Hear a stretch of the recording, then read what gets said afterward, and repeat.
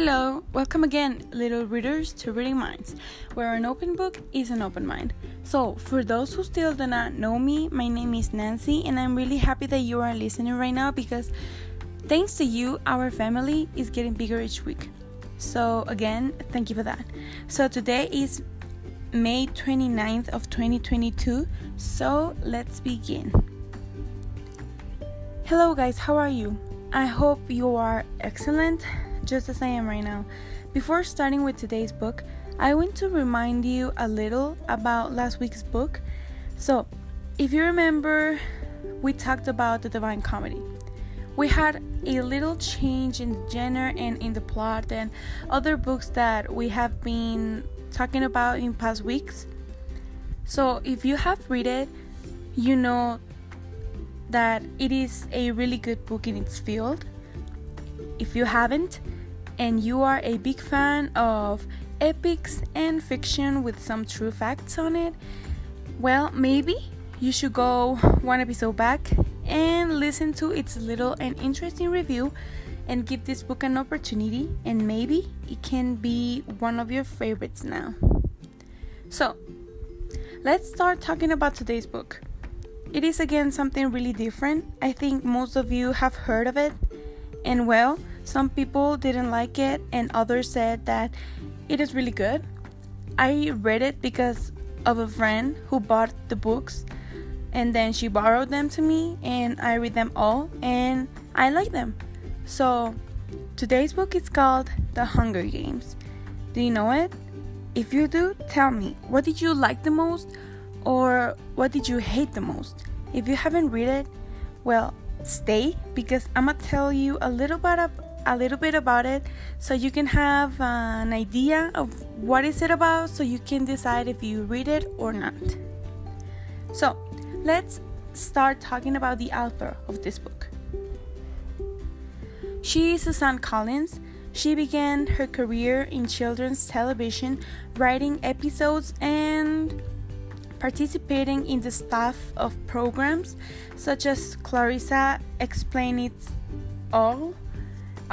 She was also the head writer of Clifford's Puppy's Days and co-writer of the Christmas special Santa Baby.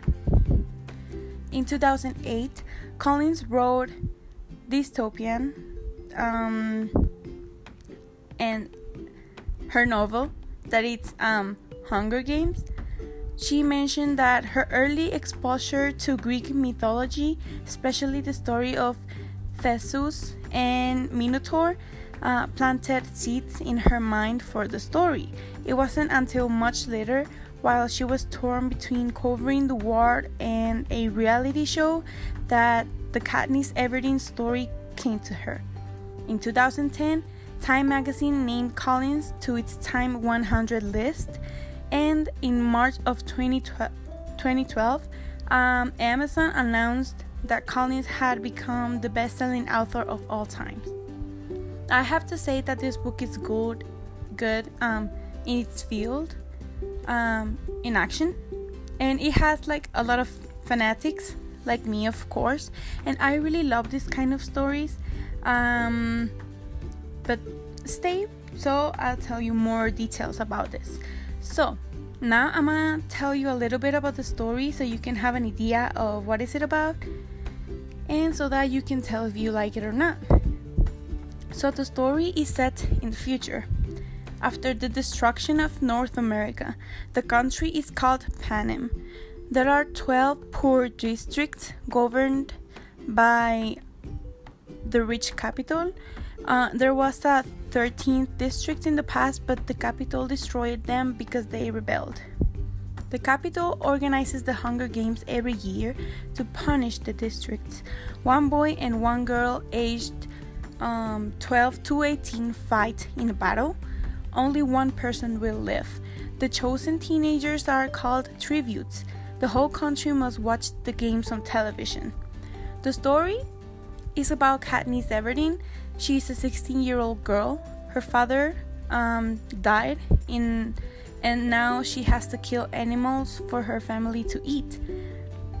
Ella's younger sister is chosen to be a tribute, but Katniss volunteers to go instead.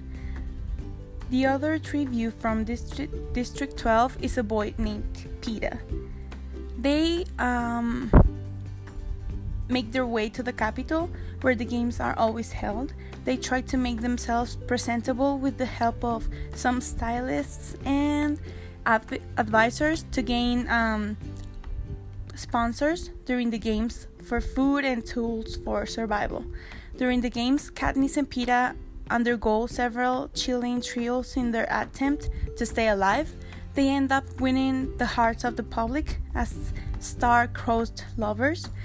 But the oppressive capital is not too happy when they begin rebelling. So yeah. And now I'm gonna tell you a little bit about the characters of this book so you can know and understand better. So first we have Katniss Everdeen, the narrator, main protagonist, and District 12's female tribute, a strong-willed teenager trying to survive in the Hunger Games. She lives with her little sister, Prim, and her mother.